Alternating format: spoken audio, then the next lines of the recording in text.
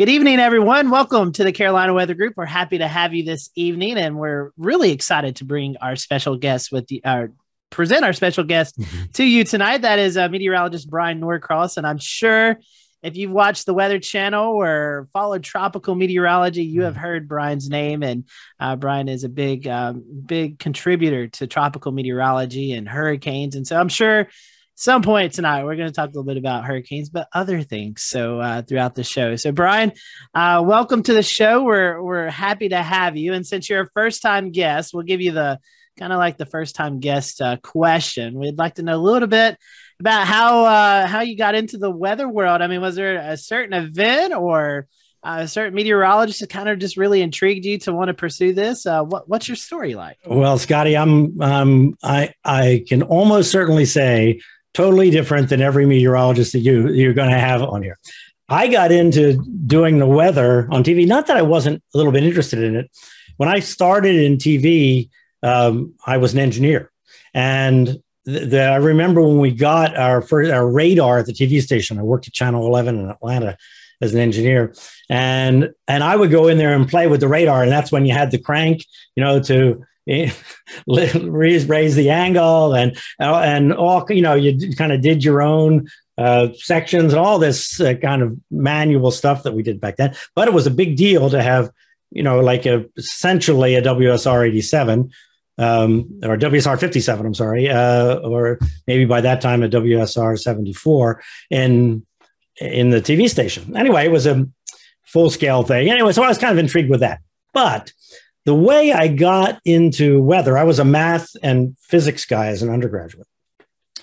And then I had this circuitous route through television, and I ended up being the news director of the ABC affiliate in Louisville, which back then was WLKY. They've switched affiliations there now.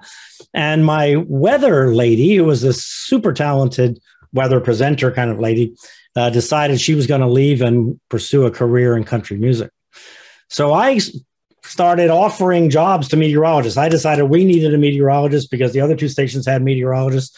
And I kept offering more and more and more money, to the point that I was offering a lot more money than I was making, and telling them how easy the job was going to be and how much we were going to support them, and how they could make extra money doing radio. And I always loved radio. And I thought, I ought to be able to do this.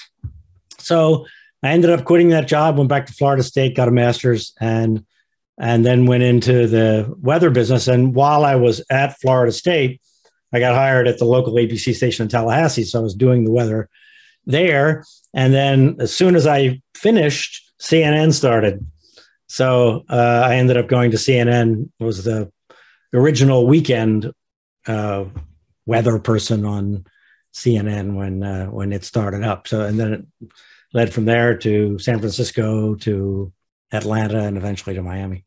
So I want to go into the CNN thing. I think that's interesting. So CNN, known as a news network, but presenting weather, maybe not so much this day and time as it was back then. But from working at a local station in Tallahassee to going to CNN, how was that? I mean, I'm sure that was a big jump. Well, it was in a way. Well, by the way, at that time, this is at the very beginning of CNN, we called it Chicken Noodle News.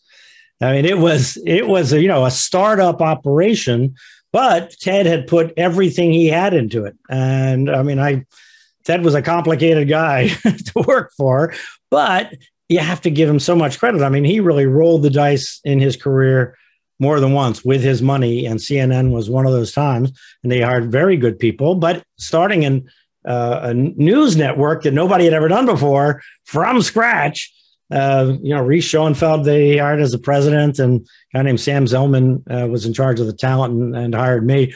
So it was an experience because everything was new, every process, everything. So the first day I walk in the building there to actually do it, and of course I'm like, what are we going to do? What are we going to do? And the executive producer comes running over to me and says, "Oh, you're finally here! You're finally here!" And I said, "Well, I'm just here. I'm here 2 hours early to figure this out and figure out how we're going to do it." And he said, "I need you on the set right now," because they are venting 3 Mile Island. Well, 3 Mile Island in Pennsylvania was a nuclear accident. And it had happened, I don't know, whether it was a week or two before, or whatever it was. And they were going to vent the reactor. So it was all about which way was the radioactive cloud going to go. And this is in 1980. And I'm like, okay, where do I get the data here? This is before we had, before we had phones, or before there was really the internet, actually. Anyway, it was quite a time. It was a real ride there, as CNN was getting started. So you mentioned that when you were offering that job to other meteorologists, at the time you thought it was an easy job that you were giving away. Did you find the process jarring when you went back to school and realized that perhaps it wasn't quite as easy as you first thought? Well, it was the mechanics of the job that at that time were pretty easy because, like at the TV station, we didn't have at that time a green screen. You had these maps, and you put stuff up on the map, and you stand in front of the map, right? And and the maps came over. I don't know if you guys are old enough to remember this, but they had these machines like a die-fax machine, and before that there was a NAFAX machine that these kind of print. It was a slow printer, thermal printer that would print out the map. So that was what you used, and then you had some text products that you got off the wire that would kind of describe the weather, and you got forecasts from the local National Weather Service office and whatnot. And we had a radar at this TV station in Louisville, but the radar was from World War II. And it was this black and white radar that we had a camera mounted over top of, and a piece of cellophane that you'd put over it for the map. I mean, and all you saw were these sort of gray blobs where, the showers were or whatever. I mean, there was no VIP levels or anything, like that. I mean, I wasn't, I didn't do the weather there, but we had that tool that other stations didn't have, actually.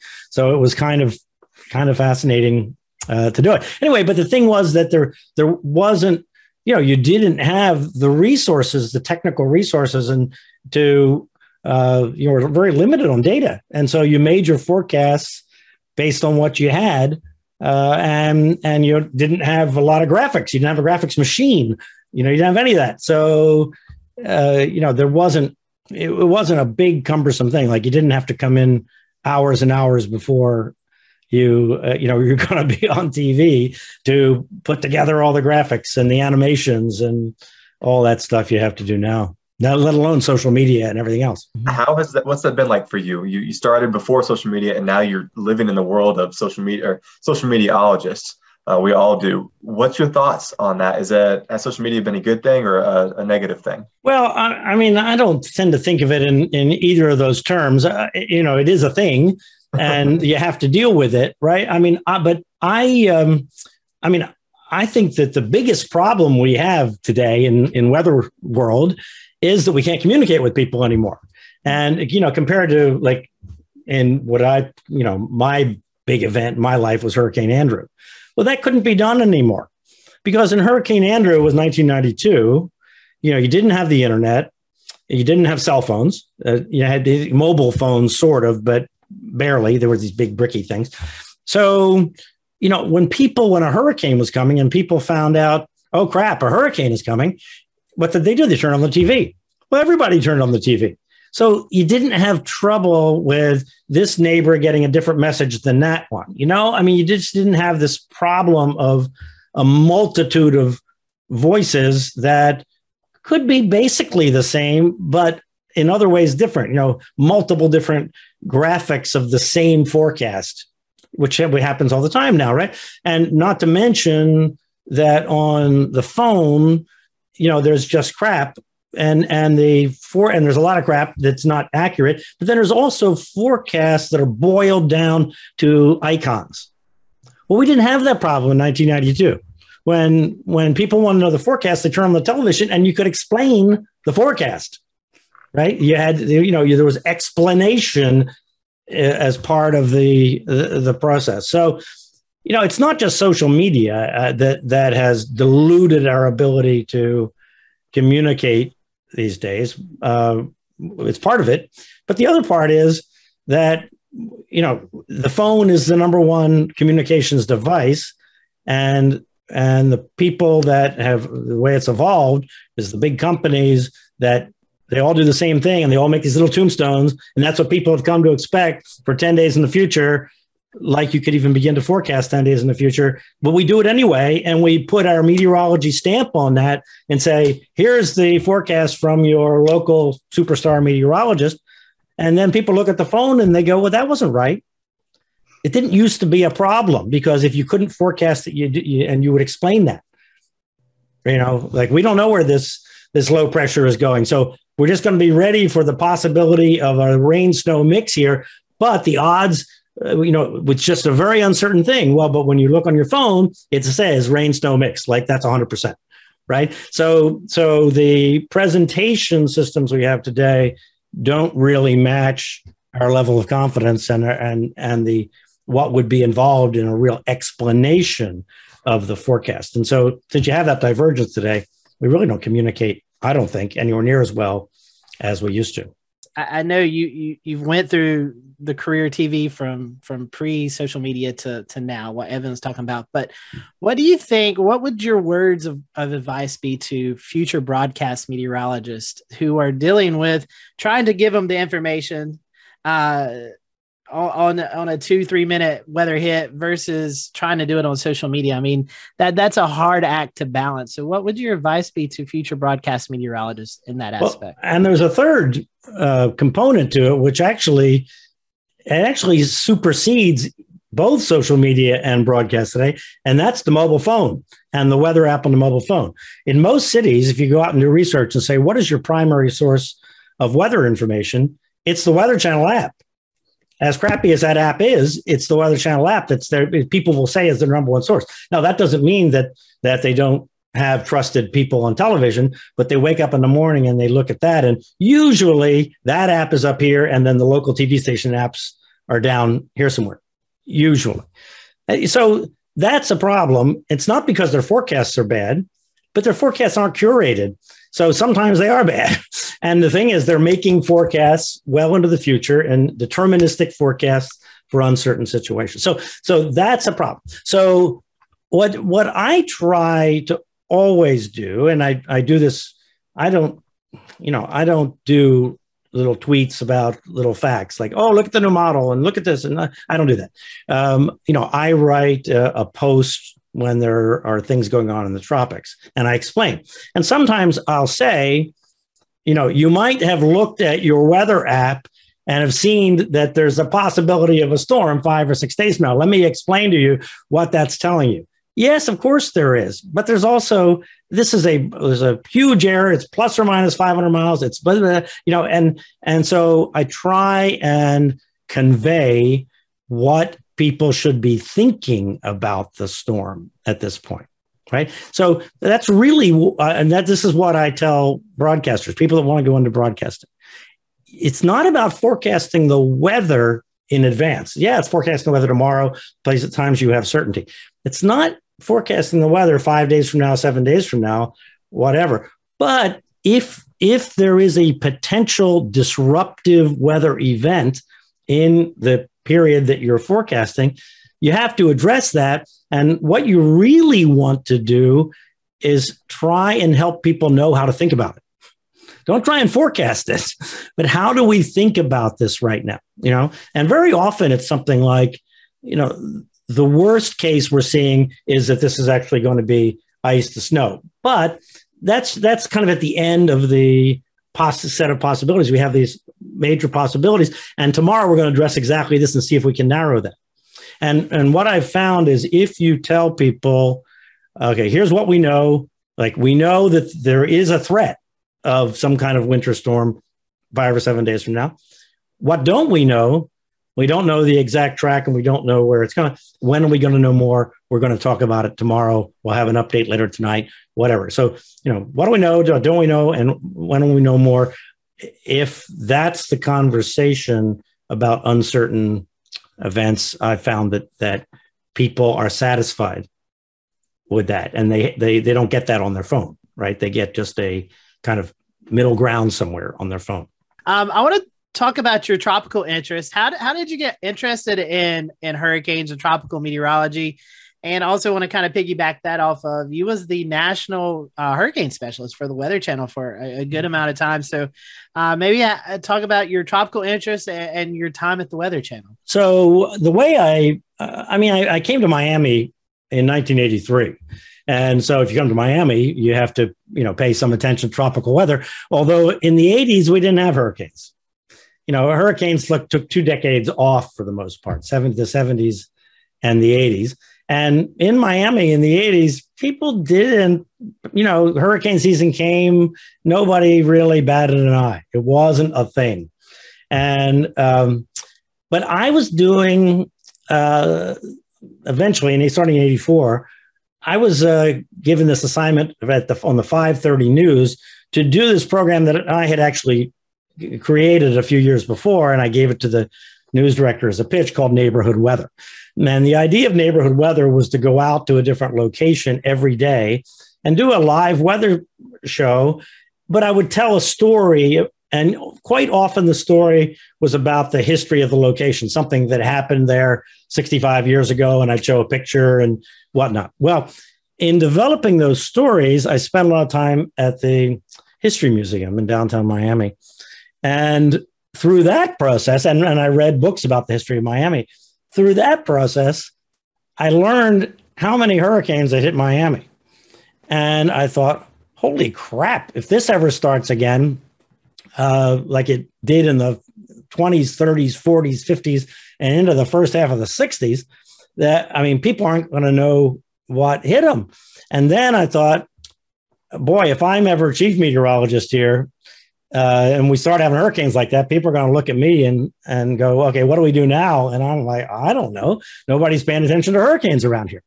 So in the end of 89 and 1990, I was hired as chief meteorologist at the NBC station in Miami. And I said, let's be the hurricane station. Let's freaking learn what we need to learn to do that. And we spent 2.5 years asking every question of everybody that I knew to ask questions of, from the Hurricane Center to emergency management to the school board to the Coast Guard to everybody in the 3 South Florida counties, Miami-Dade, Broward, and down in the Keys. And then we had Hurricane Andrew. And we had this hellacious hurricane, and we had put in all kinds of backup systems, and I had designed all variety of things. I wrote a book about this for the 25th anniversary of it, about the kind of communications philosophy I developed over that time, thinking about what would happen if I were chief meteorologist and there were a hurricane. Well, I better know something about South Florida. I better know something about hurricane plans. I better know something about hurricanes. And then this unbelievable event happened, and and we had done the work to do it and to survive through it. So after Andrew, my life was really all about hurricanes. For the 2 years after Andrew, 7 days a week, all day, every day, it was about Andrew. And I was on committees appointed by the governor, and I'd fly to New York and do an interview and come back and fly to LA and do the weather from LA to be interviewed there, and all kinds of things for years after that. And through that process, through Andrew, I realized there was so much I didn't know and so much to learn from Hurricane Andrew. Andrew was the most important hurricane of modern time, because the systems we use today really came out of Hurricane Andrew. The emergency management systems, FEMA, the insurance systems, the building codes, all that came out of Hurricane Andrew. And so there were a lot of changes that went on in the 90s. So that's how I became a hurricane person. And in 2010, the Weather Channel asked me to come and be a hurricane guy and be the hurricane specialist. And so I did that for 8 years. How about telling us some of the more memorable storms you've experienced other than Andrew during your time? You've been in Florida, you've been in Kentucky, you've been in Atlanta, and maybe some other places I've forgotten about. So tell us about your biggest storm memories. Okay, well, let me tell you about my first day in Louisville. So I was working in Denver, and I was a producer in Denver. And then they hired me, the same company was moving me to Louisville to run the news department. And so, but the Broncos were going to play in the Super Bowl. So I couldn't leave Denver because I had to produce the Super Bowl coverage, because they sent the anchors to Dallas where the game was going to be played and so forth. So I flew to Louisville to get an apartment for my new job, because I wanted to move as soon as I could, but I was going to have to come back to Denver for the Super Bowl. And so I get to Louisville, I go out and look for an apartment, and I kind of found one that was okay. And I'm staying in a hotel down the street from the TV station, and the phone rings at 5:00 in the morning, and it's the assignment editor, is the guy in the news department that tells the reporters and photographers where to go to cover the news. Calls me and says, "Brian, have you looked out the window?" I said, "Looked out the window? Hello, it's 5:00 in the morning." I look out, and I can't even hardly see out the window for the snow that's drifted up over the windows and everything. And he says, "I don't think I can get out of here. You're close to the TV station. Maybe you should go down there and just see what's going on, because somebody needs to be there." So I got in the car, which was this huge Ford LTD, and plowed my way down to the TV station, and beating on the back door. And there were two engineers that had kept the TV station on the air overnight. And I said, "Hey, I'm the new news director." They didn't have any idea who I was, but they let me in. And I'd only been in there once when I interviewed for the job. I walked through the newsroom and said hello to a couple of people and went to the boss's office and for the interview. But I found my way and I turned on the lights and kind of turned things on in the news department, and got the printers going. And I mean, it was just like roads closed, highways closed, snow, blah, blah, all this stuff printing out.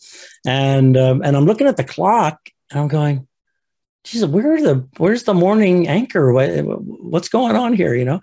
And at that time, there was no local morning news, only the what are called the cut-ins in Good Morning America at 7:25, 7:55, 8:25, and 8:55. But I'm looking at the clock at 7:00, and there's nobody coming in. I go to the engineers, and I said, "So what happens here in the morning? Who's supposed to be here?" "Oh yeah, no, Fran should be here." "She's not here." "No, she's not here." So it gets to be 7:15, and no Fran. And I went back to him. I said, if can we aim the cameras at the desk? And so anyway, I ended up going on and anchoring the news in this city that I didn't have any idea, about the geography of Louisville. Nothing. I just had this stack of wire copy. And one anchor guy that I had met was a guy named Dan Lewis, who was the weekend anchor. And he ended up being a star and a big name guy in Seattle years later.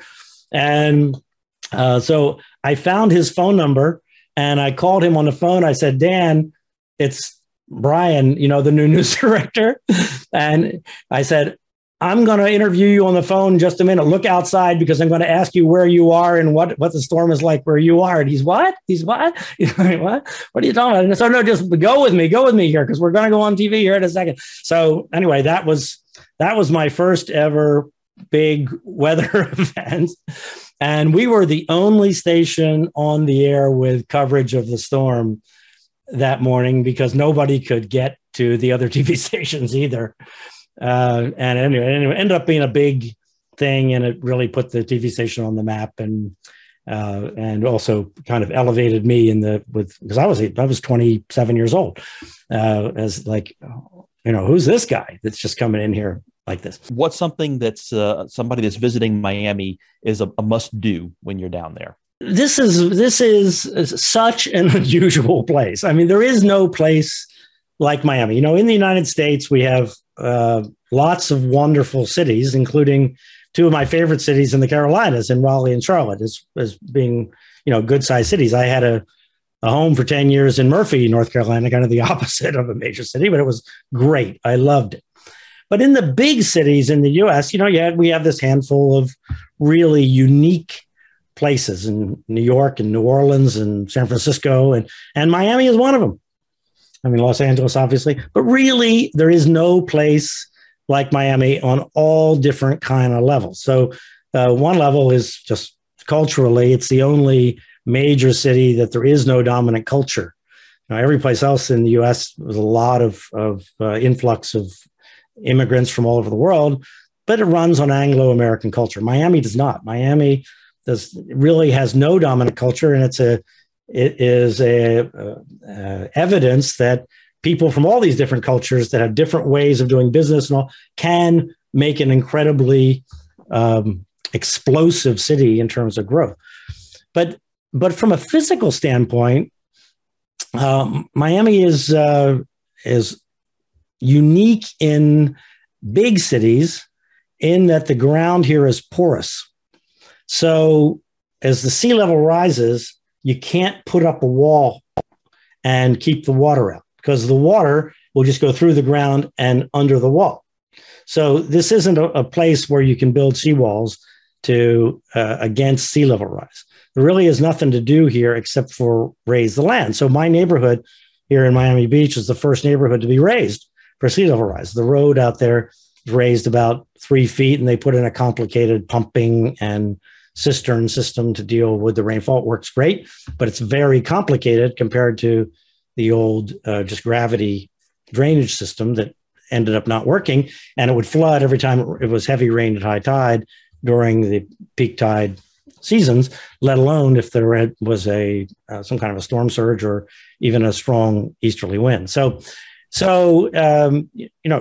this city is a problematic place because it's going to have to essentially raise itself over the decades here as the waters rise. But having said that, they are building high-rise buildings like there is no tomorrow.